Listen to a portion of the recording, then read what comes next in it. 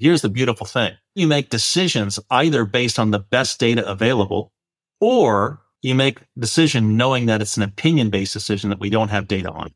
Here's the great thing about opinion-based decision. It becomes data very quickly as soon as you launch it. Opinions always become data in the real world. And if our opinions are wrong, then what do? We course correct, the fourth C, because the opinions became data. The opinions were wrong. It's not personal.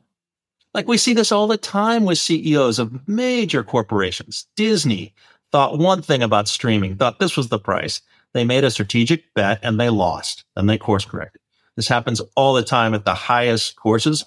We have to be comfortable with making strategic bets because the data is never going to be perfect. Is this thing on? Yesterday's price is not today's price.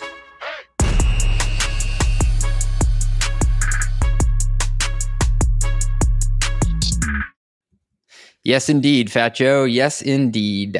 Welcome to Run the Numbers, where I interview world-class CFOs, operators, and the investors who fund them on how to get the most out of your company's performance. This podcast is a playbook of sorts for ambitious people in the world of finance, strategy, and operations. Today, my guest is Jim Cook, a member of the founding team at Netflix, first 100 employees at Intuit, and former CFO at Mozilla Firefox. Similar to how there are personal trainers to the stars in Hollywood, Jim Cook is a renowned coach to chief financial officers throughout Silicon Valley through his company Benchboard Advisory. As a young CFO, this was a personally impactful experience for me, as Jim takes me through a number of frameworks for decision-making and communication. On this episode, we cover the 3 eras of CFO requirements, the concept of disagreeing but still committing as a management team, challenging the problem, not the person, how the most valuable skill CFOs can learn is communication, but they don't teach that in school, the leadership sex talk, and that's SECS, so get your mind out of the gutter, and much more. Jim relies on real-life stories from his days as a CFO and from his coaching clients who apply his frameworks every day in high-stress environments. Jim is very humble about his experience, accomplishments, and skill sets, but make no mistake, I feel honored to have him grace the podcast for the second time. Enjoy this masterclass in CFO communication and strategic thinking. All this and much, much more after a short word from our sponsors. If you're a startup founder or executive running a growing business, you know that as you scale, your systems break down and the cracks start to show. If this resonates with you, there are 3 numbers you need to know. 37,000, 25, and 1. 37,000. That's the number of businesses which have upgraded to NetSuite by Oracle. NetSuite is the #1 cloud financial system, streamlining accounting, financial management, inventory, HR, and more. 25. NetSuite turns 25 this year. That's 25 years of helping businesses do more with less, close their books in days, not weeks, and drive down costs. 1. Because your business is one of a kind. So you get a customized solution for all your KPIs in one efficient system with one source of truth, manage risk, get reliable forecasts, and improve margins. Everything you need in one place. Right now, download NetSuite's popular KPI checklist designed to give you consistently excellent performance, absolutely free at netsuite.com/metrics. Oh yeah, your boy loves metrics. That's netsuite.com/metrics to get your KPI checklist. That's netsuite.com/metrics. I really need this, guys. Please go to netsuite.com/metrics. Woo! CRMs are slow, hard to configure, and overly complicated. ADIO changes that. ADIO is a radically new type of CRM built specifically for the next generation of companies. It's flexible, easily configures to your unique data structure, and works for any go-to-market motion from self-serve to sales-led. ADIO automatically enriches your contacts, syncs your emails and calendars, lets you create powerful custom reports, and quickly builds intricate Zapier-style automations. Say goodbye to one-size-fits-all CRMs and outdated user experiences. With ADIO, you can focus on scaling your company to the next level. Try ADIO instantly at adio.com. That's ATTIO.com. That is ATTIO.com.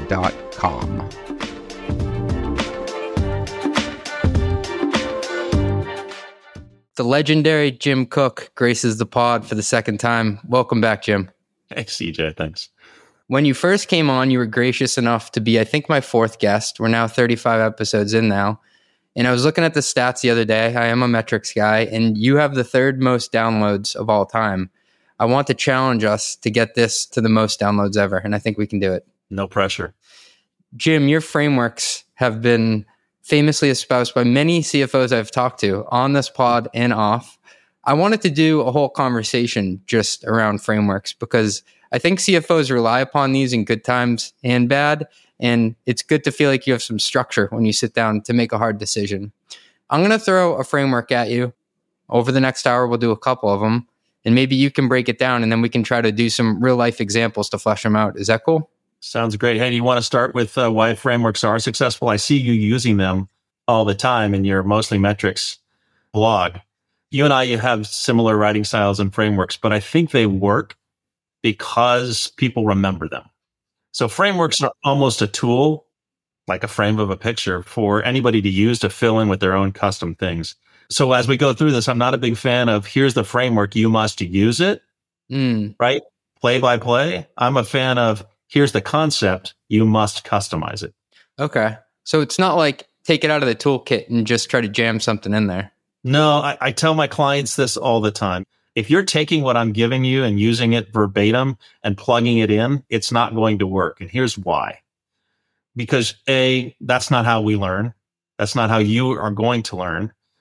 B, no two business models are the same. And so it's going to have some issues. But you need to understand the concepts of a framework, why the steps are involved, and then customize it. And by doing so, you will learn more than the framework was giving to you. So in other words, we're going to offer up these frameworks today or over time, and you do it all the time. But I would really encourage everyone listening to customize it and use it, because by doing so, you'll learn it.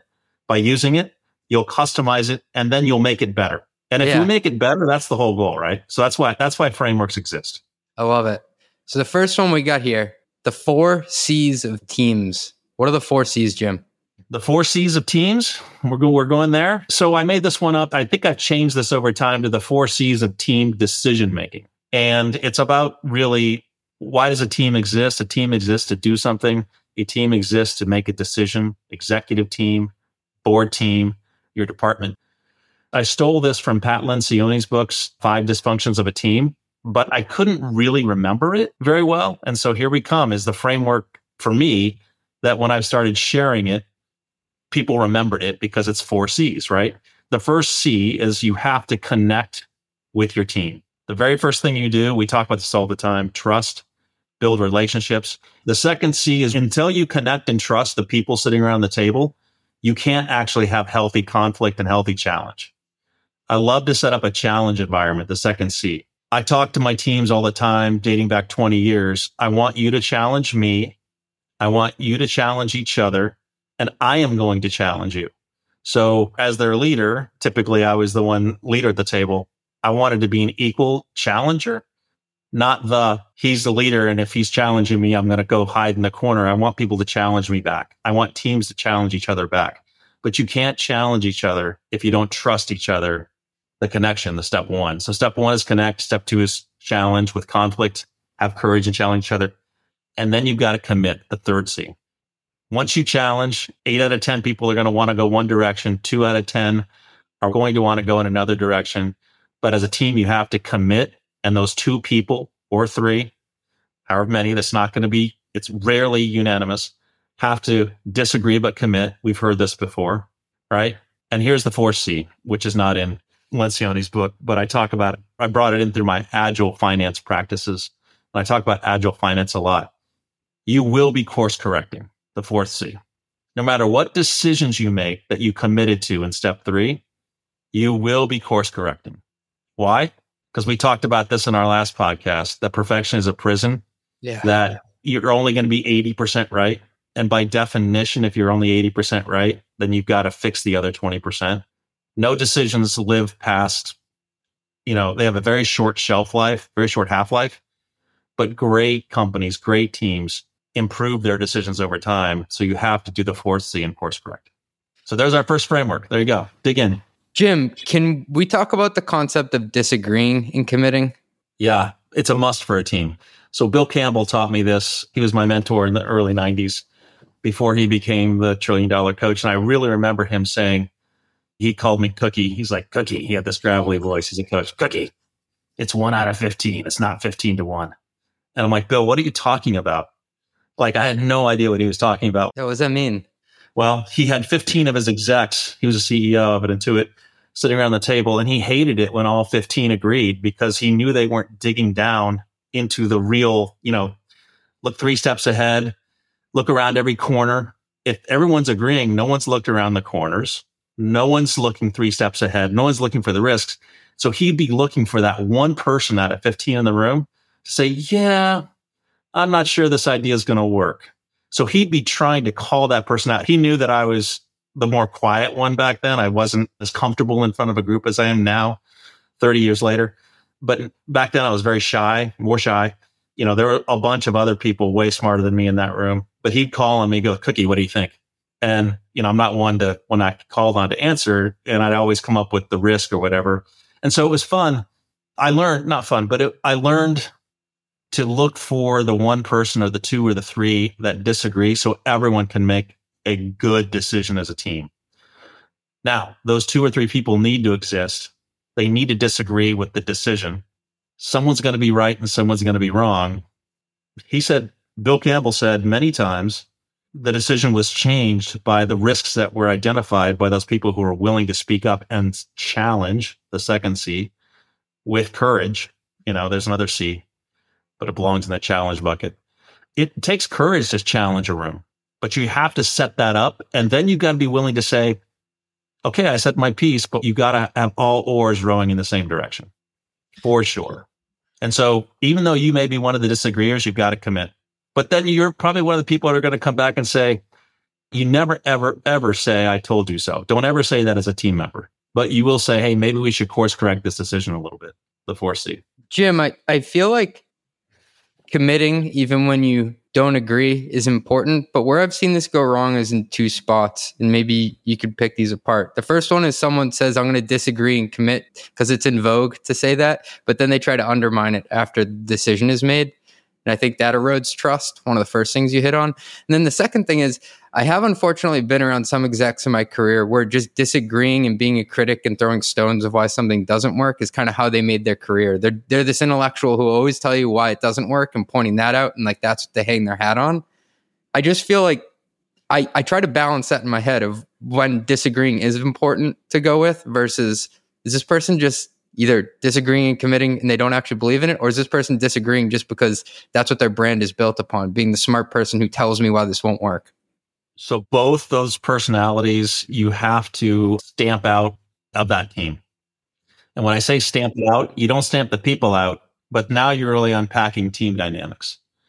The first personality you described is a passive aggressive personality that's just going to go along even though they don't believe it and not going to support it. You have to lead with team values. Above all these 4 C's, you have to be like, these are our values. We will not be passive aggressive, and we will not just be cynics. We're not going to be perfect, but we have to make the best decisions as a team. Not all of us are going to agree. You have to really set this up front with your team and be very vulnerable about this. And if those behaviors creep in, which are human behaviors, you've got to call them out and say, not acceptable. You really have to be the leader and say, look, this is going to happen. I'm going to predict it. If you're that person, we're going to have a conversation one-on-one, and anybody should be willing to have that one-on-one conversation and call their own team members out. But I, as the leader, will call you out on that. Bill Campbell called people out, his execs on that all the time. And a few execs got fired as a result of that behavior.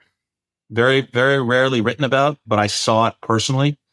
He warned them once, he warned them twice, and the third time he fired them, even though they're very valuable. And just to be vulnerable, I have messed that up in the past where I've said, and I realize it now, I'm labeling it that I would say, I'm going to disagree and commit on this. And 2 weeks later, I was like, you know what? I don't really feel that way anymore. Well, let's unpack this a little bit more. Right? Yeah. Let's unpack what we're challenging in the second C. We're challenging the assumptions. We're challenging the data. We never, ever challenge the person. Do not challenge people, because then people get their hackles up. They get defensive. Right. They crouch. They put a defensive posture in the corner. Many people haven't been brought up very well, and they like to yell and challenge and make everything personal, especially in this environment around the United States. When we can learn to challenge assumptions, when we can learn to challenge data, when we can learn to challenge opinions with your own opinions, then you're not challenging the person. You're just challenging data, assumptions, or opinions. But here's the beautiful thing. You make decisions either based on the best data available, or you make decision knowing that it's an opinion-based decision that we don't have data on. Here's the great thing about opinion-based decision. It becomes data very quickly as soon as you launch it. Opinions always become data in the real world. And if our opinions are wrong, then what do? The fourth C, we course correct. Because the opinions became data. The opinions were wrong. It's not personal. Like we see this all the time with CEOs of major corporations. Disney thought one thing about streaming, thought this was the price. They made a strategic bet and they lost, and they course corrected. This happens all the time at the highest courses. We have to be comfortable with making strategic bets because the data is never going to be perfect. Opinions become data. That's a soundbite right there. And it's so true because you do put something out into the world and then you do collect data on it eventually. It was your hypothesis. It was your opinion. You try it and then course correct. But if you can lead with those opinions and be willing to be challenged with your opinions, then you have a true team. And you tell people, this is my opinion. I have no data on this. This is my instinct. Perfectly fine. But, the soundbite maybe is there are data-based decisions and there are opinion-based decisions. Just know which one you're making. And then be willing to course correct either, quite frankly, because the data could also be wrong. Hey, thanks for listening. We'll be right back after a word from our sponsors. As a SaaS CFO, I know firsthand how difficult it is to report on SaaS metrics. We've all seen a deal close at the end of the month, but the customer's contract doesn't actually start until the middle of the next month, creating the classic discrepancy between bookings or committed ARR and actual ARR, the real stuff. That's why I'm so pumped to be partnering with Maxio, a company trusted by thousands of SaaS companies to understand these reporting nuances. They basically built and automated the SaaS dashboard I tried to manually cobble together for 3 years. In 2022, SaaS Optics and Chargify combined to become Maxio, the only billing and financial operations platform that was purpose-built for B2B SaaS. They're helping SaaS finance teams automate billing and RevRec, manage collections and payments, and put together investor-grade reporting packages. Visit maxio.com/runthenumbers to learn how Maxio can help you supercharge financial operations in 2024. Request a demo using the Run the Numbers link and receive a 10% discount on your first year with Maxio. That's maxio.com/runthenumbers. Well, you know what I always say, maintaining compliance is never complete, which is why most security and IT teams feel like they're always in audit purgatory. I'm there right now. But there is a solution, and it's easier than you think. Escape the infinite loop by using ThoroPass's compliance and audit solution. ThoroPass is the only solution using AI-infused technology and in-house auditors to take your team from start to stamp without leaving the platform. As a winner of multiple G2 awards, including top awards for usability and service, your team is in good hands with ThoroPass. From onboarding with dedicated experts to audits from in-house auditors who know every aspect of your framework needs, you can have complete confidence in your ThoroPass compliance journey. ThoroPass is the only solution to offer audits for your most needed security frameworks. I'm talking HIPAA to HITRUST and SOC 2 to ISO 27001. Woo! If you need PCI, DSS, pen tests, or any other major compliance framework, ThoroPass can hook you up. With ThoroPass, you never need to worry again. Relax, we fix audits. Find more at thoropass.com. That's THOROPASS.com. Tell them your boy CJ sent you. They'll hook you up. Boom.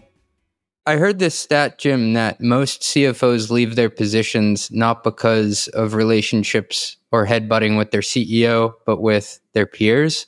How do you coach people on separating the problem at hand from the individual? Because there are a lot of strong personalities in the C-suite. And I've fallen victim to this sometimes too, where there is a problem, but I may also not really get along with the person. And instead of focusing on the problem, which is true, it is relevant, I get too wrapped up in I don't know, maybe it's, do you respect this person? Do you get value out of their work? Do you feel respected by them? How do you coach people on how to separate those two things? Now we're getting in kind of leadership and leading with why. Another one of my frameworks is leading with powerful questions and leading with why, because CFOs sit in a very unique position of having all the data in the company.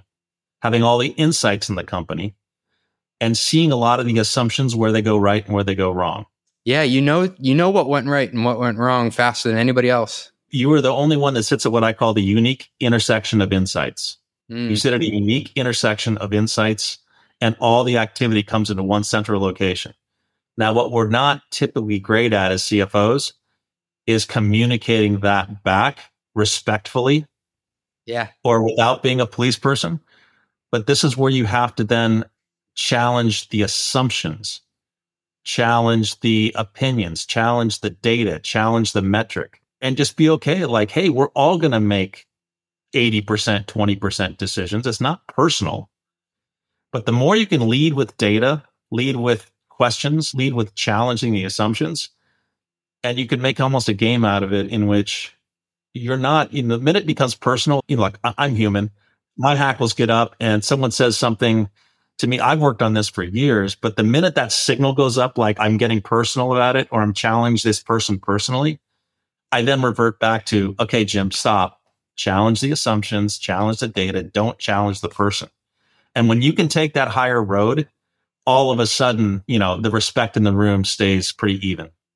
I've caught myself spiraling in that direction a couple of times. So it's well, listen for the signal. What now we're getting into how I coach my clients, but listen for the signal. If you catch yourself tensing up, you're getting in a fight, that's the signal, your personal data signal, that you're doing it wrong. That you're not challenging assumptions, you're challenging the person, that you're not leading with data. See, we're great at leading with data, but we don't know how to communicate that. And so we communicate it with, you're wrong. No, you aren't wrong. The assumption was wrong. You just have to change your language. And it really, really is hard for most people in our role, CFOs, who come up with numbers and math, and we got graded SAT scores, to actually realize that language is the most important thing. How we use our language, how we speak our language to influence people is the most important thing. I used to work with this great FP&A leader, Dom Fucilio. Shout out Dom. He's now at SailPoint, I believe, leading their team. And he used to say, like, sometimes I'll catch myself in these debates with like CROs or heads of marketing or heads of sales. And I say to them, listen, man, like, your weapons are words. You are going to beat me on this field every time. My only weapon that I have is data. I'm going to present it to you, but I can't get into like a debate using these qualitative like ways of coming at it, because you're going to beat me every time. All I can show you is the data, and that's the sharpest weapon I have. Until you get better at your leadership. Yeah. Until I get that skill up over time. Yeah. So that's another one of my frameworks is how to have better leadership language. I just did this great dinner event with Jeff Epstein. You might have seen it on LinkedIn with the people in the room. That was the entire topic, was how to communicate better, how to use better language, because we're not typically language people.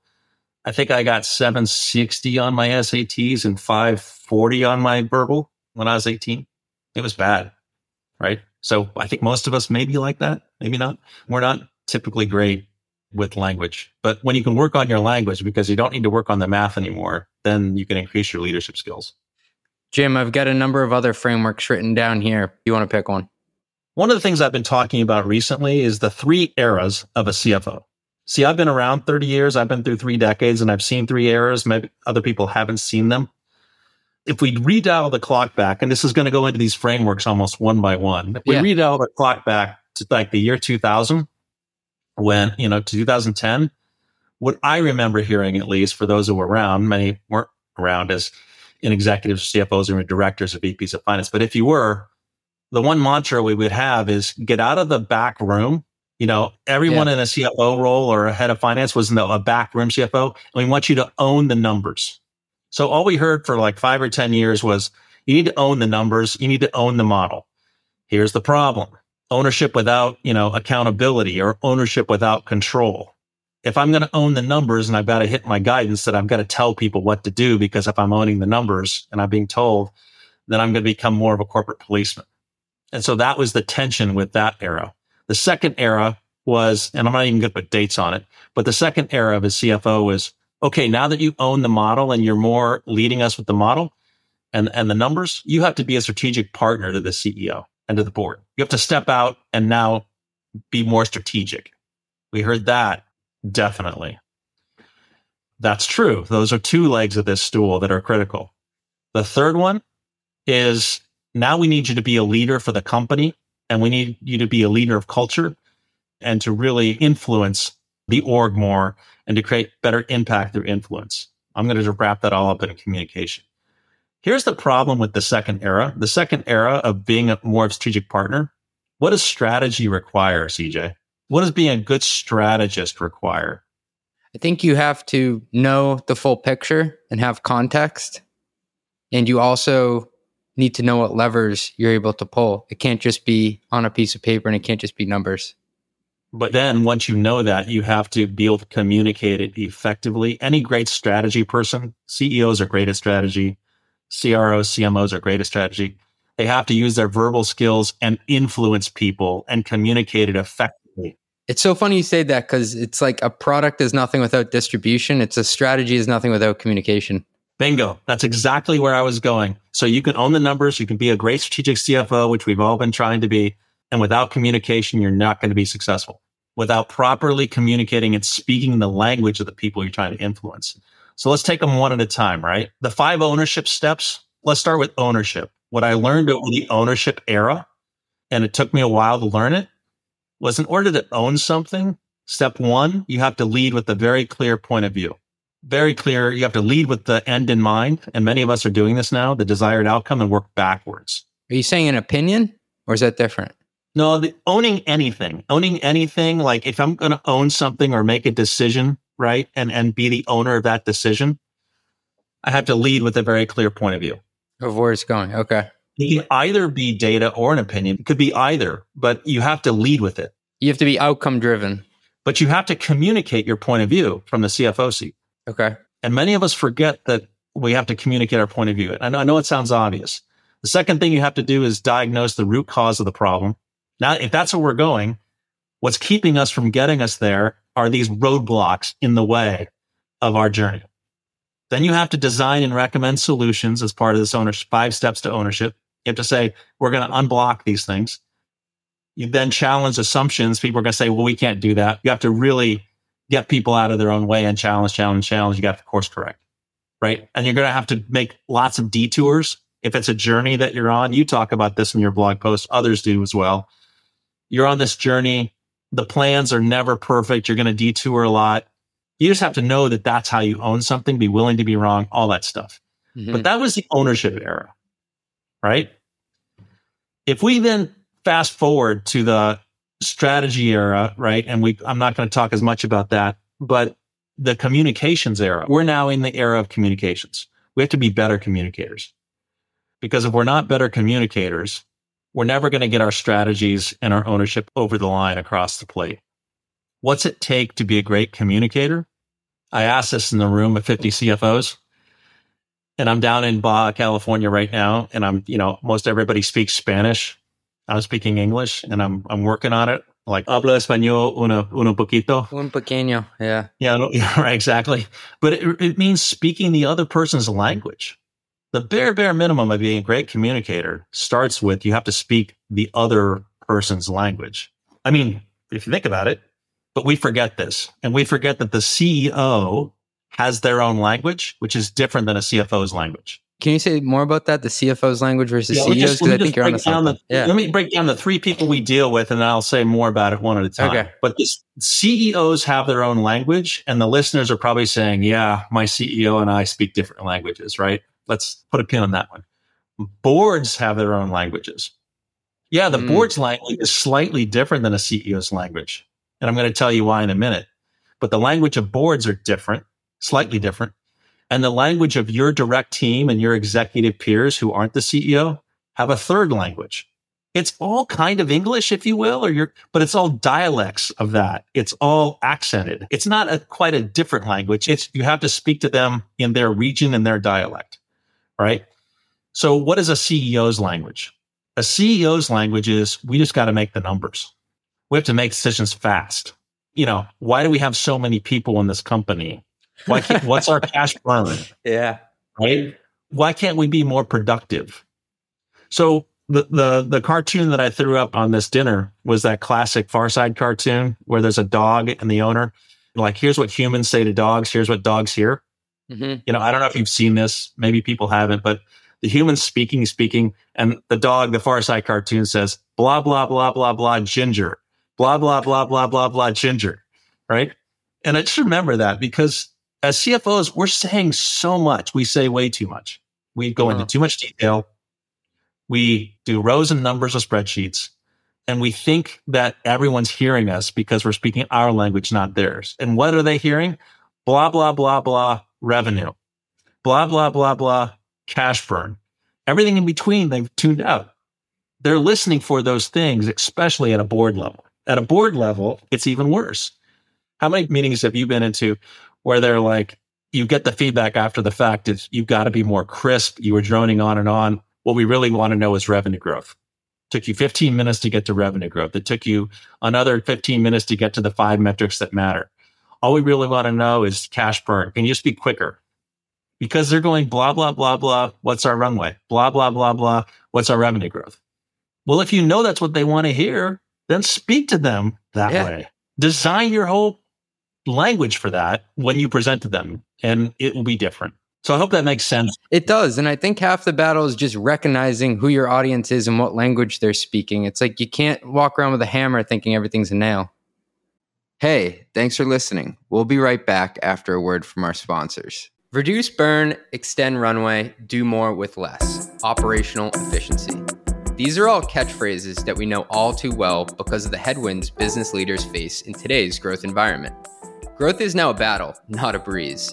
While teams are on the front lines fighting every day for top-line yardage, there are hidden savings opportunities right beneath their feet.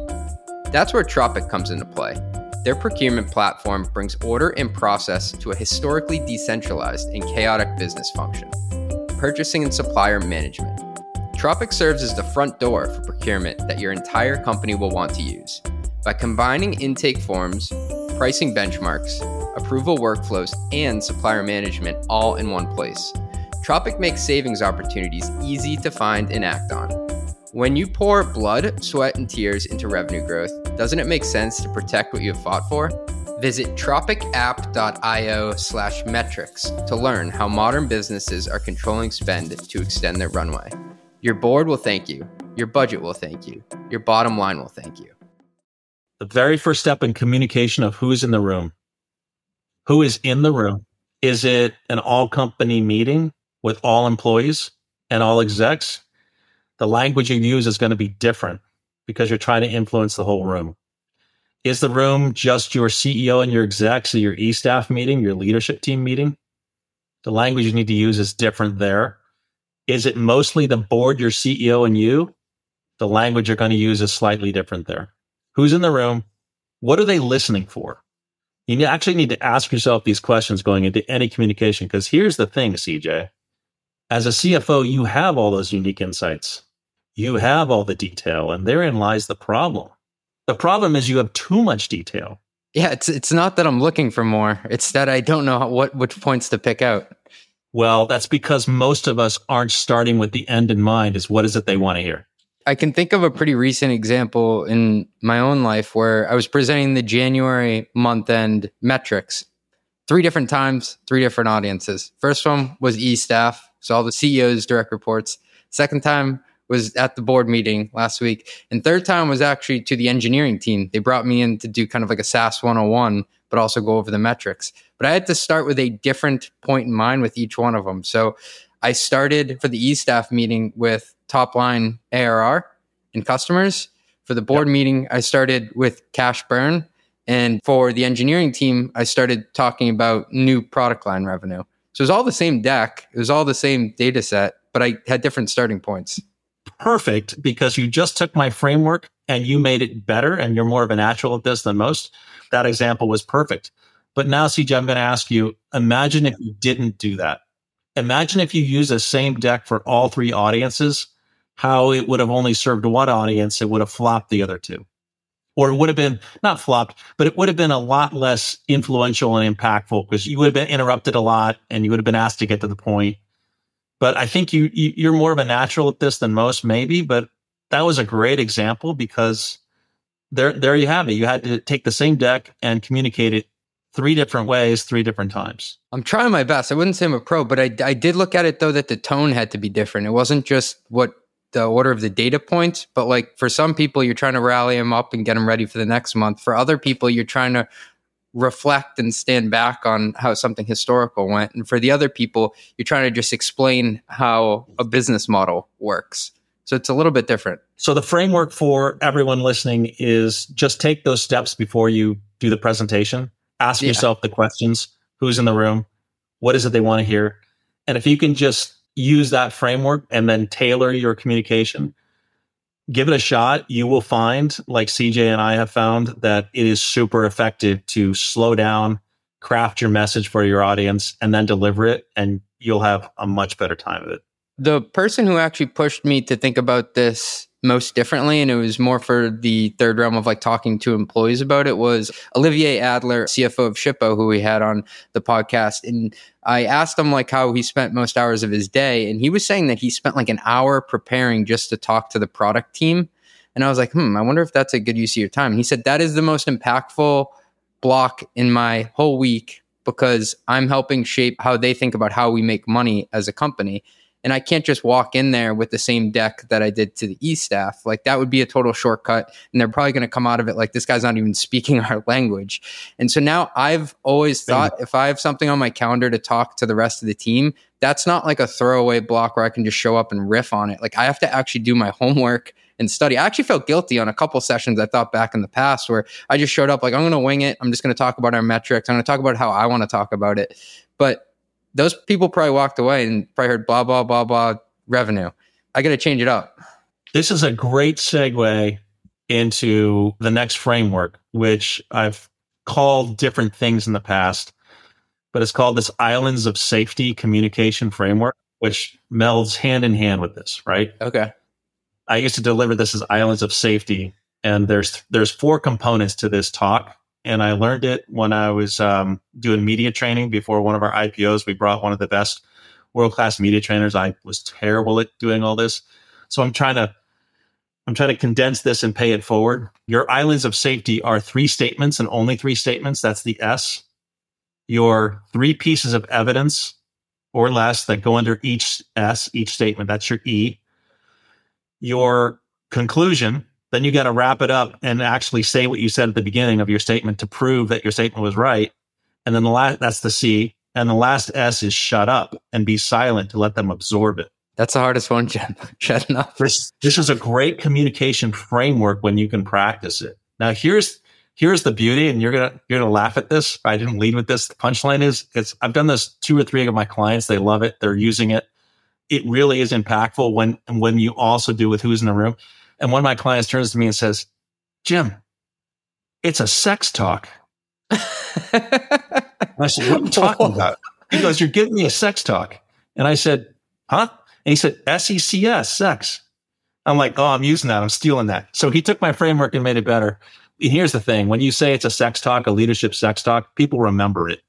They really do, because the whole thing is for people to remember the framework. So statement, 3 key statements or less, 3 metrics, 3 pieces of evidence, the E, conclude with key insights or ask for a decision. And the hardest one is silence or shut up. Stop talking. Whatever you want to say, the S. Why? And I've learned this the hard way, and many of us learn this hard way.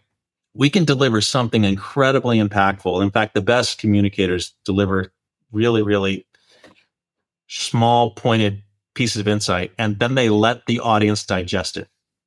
By being silent, it lands with them. By continuing to talk, it doesn't. You got to let the audience digest what you just said.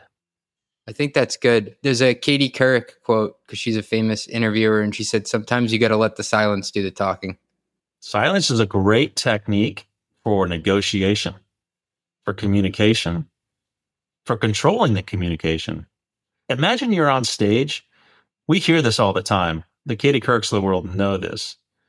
A 5-second pause when you're a speaker in front of a whole room full of people feels like 3 minutes or 2 minutes. But a 5-second pause to the audience feels like nothing. Oh, it's different on each end. I never thought about it that way. It's so true. Totally. they're like, oh, finally I get to think about what that person is saying. And you're like, I've got to fill it. I've got to fill it. And that's where you start doing the ums and the ahs and you fill it. Just let 5 seconds be silent in the room. Practice it. It's like lifting weights. It's a muscle. Practice it in your e-team meetings. Practice being silent for 5 seconds. Nothing bad can happen in a private room. That's true. How do you get more comfortable with the silence over time, though? Well, you don't stay silent for long, right? You only stay silent so you can get to your next island of safety, your next S, your next statement. And you want to have 3 statements that hold water, that keep you safe out of the shark-infested waters of everyone trying to shoot down your vision. Yeah. And you can then just bridge between the islands, and you can connect the islands together. You can connect your statements together. And when you can make almost a puzzle out of this, of what do you want to say? What do you want your audience to remember? The human brain only remembers 3 things out of any talk. Trust me on this. Trust all the experts on this. You got to give those 3 things to them and not give 10 things to them. What are the 3 most important things you want your audience to take away, and just be true to that? And then you'll have another meeting some other time and do 3 more things later. I was an amateur boxer. I wasn't like anything special, but I could take a punch. And I remember my coach, Roscoe, he was awesome. He used to talk extremely slow in the corners. And he would always say, I will never give you 10 things because I will have given you nothing. I will give you 1 thing to work on and 1 thing to keep in mind. That's it. But if I overload you with stuff, I've completely wasted the 1 minute we have between rounds. I love that. Now imagine how many times we've overloaded our board, overloaded our CEO, overloaded our team, because we have so much data and so much insights. It's a natural thing for us to do. We do have this inclination to try to just show off our baseball card collection. And it's like, dude, just give me a couple of the zingers here. 2 to 3 zingers is way better than a spreadsheet full of numbers. Yeah, but what am I going to do with all this data? You won't know I have it, Jim. You're going to have another meeting. And that's, right? And that's the beauty. Until they start repeating what you say and what the key insights are, that's why you spend the hours. Like, of all this data, what are the 3 things I want to change the room on? That's really hard to do. Steve Jobs always said the hardest thing to do is to make something simple. The most difficult thing to do is to make a product dead simple. The easiest thing to do is to make a product really difficult with lots of buttons and lots of complexity. We've seen those products, all these features, and I'm not really sure where to start. An iPod had 1 screen and 1 thumb wheel. That was it way back when. Simple wins. Well, but you know what? Simple is super hard. What's the one thing you want them to do or remember? Super hard. Do you coach your clients to actually write down the 1 to 3 things you want people to remember before they go in? Should you start with that before you write your speech, or should you come out from the end? Like, do you start with that in mind? That's the homework. We do this a lot. I go over the framework. Now we kind of brainstorm. They go off and they come back with their islands. They test it. I poke holes in the islands, practice a couple times. Okay, you need to be more crisp on your pieces of evidence. You need a better bridging statement. Look, this takes months and years to be good at, but it's like lifting weights or boxing. You just have to start practicing it. And when you get this technique down, you will become better at it. Just by practicing, you'll become better at it. And you'll get the feedback that, wow, you showed up differently that time. I've seen this in practice where some of my clients are like, this is great. I got the feedback that I showed up differently. And what was that feedback? It's like, well, you were more crisp. You're on message, whatever that means. Just keep doing that. And when you're not on message, you'll also get the feedback that, you got off track. It's like, okay, we need to work on bridging back to our next island. We need to work on connecting the islands together. Because what most groups do, what most teams do, they love to go down rabbit holes. Just a maze of tunnels underground that you get lost. Humans do this all the time. When you can have an islands of safety going in to a team meeting and you can get people back and bridge them back to the things that really matter, that's when you can be a leader. You can actually name the fact that we're down a rabbit hole and that's not really a priority that we need to be talking about. Can we get back to a key priority? And you take a leadership position and say, what's really most important in this conversation is X, Y, or Z. Your bridging statement was, what's really most important is blank. That's your bridge back to one of your islands. Because if you designed them right, then you can almost bridge back to any one of your islands. Like it works every time. When you hear your words coming back to you from within the organization, you know you're creating impact. It's the best feeling in the world when you say things 7 times, 7 different ways using islands of safety, and all of a sudden you hear your own words coming back to you from within the organization like months later. Like, okay, it's working. I had that out of body experience the other day where someone said like an entire phrase back to me that I've been trying to drive home, and they said it just the way I'd said it. And I was like, hey, who said that? I was like, wait, I said that. And you just said it back. I was like, it's working. Right. It's out there. It's its own organism now. But that's what, if you think about the best leaders out there, the best CEOs, the best communicators, this is what they do. They influence with words. Now, what we have to do is influence with words, but in the mission of doing it with data and finances. Right. And leading good decision-making. So we have all this other data underneath. We got to rise above it, find the right words to deliver the data, find the right words to deliver the insights, find the right words to deliver the decision-making that we need for that moment.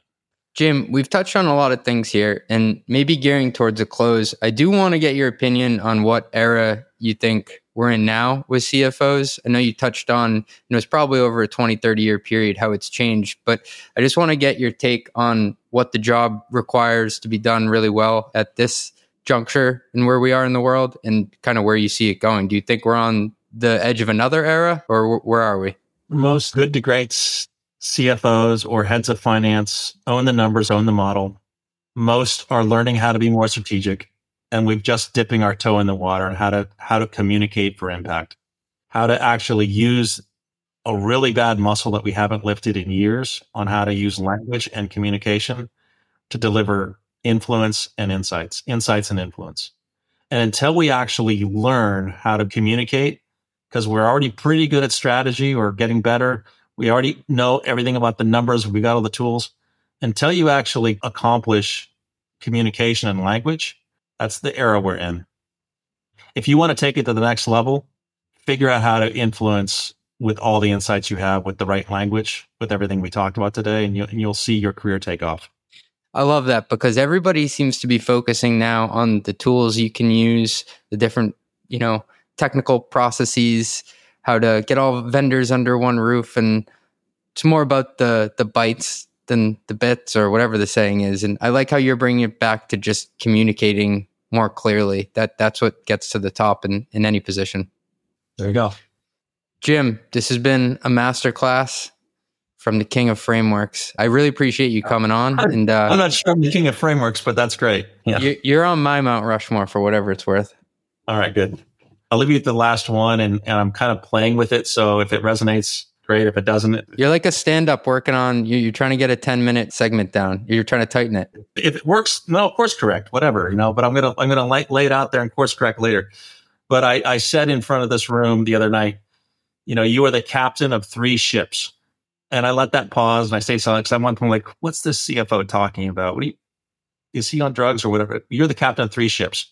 Because I realize it's everything that we're talking about today. Relationships come first. The relationship has to come first for trust. Partnerships have to come second. That's the partnership with your CEO and your board. You have to focus on working on that partnership, which relationship has to come first. Partnership, Batman and Robin partnership. We have different skill sets. And then leadership has to come third. There are 3 different behaviors, 3 different styles, but you have to work on relationships, partnerships before you can have true leadership. You're the captain of 3 ships. I'm the captain now. Jim, thanks. And I hope to make you a recurring guest here. We've had you twice, and maybe before year end, we can get you on for the 3rd time. I have a dozen more frameworks for you. We only went through a few, so maybe we'll do this for you. So keep them coming. Keep them coming, baby. All right. Thanks, Jim. Roll the credits, producer Natalie.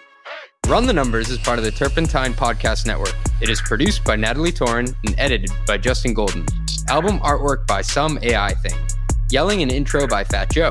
If you made it this far, please give us 5 stars. I really need this.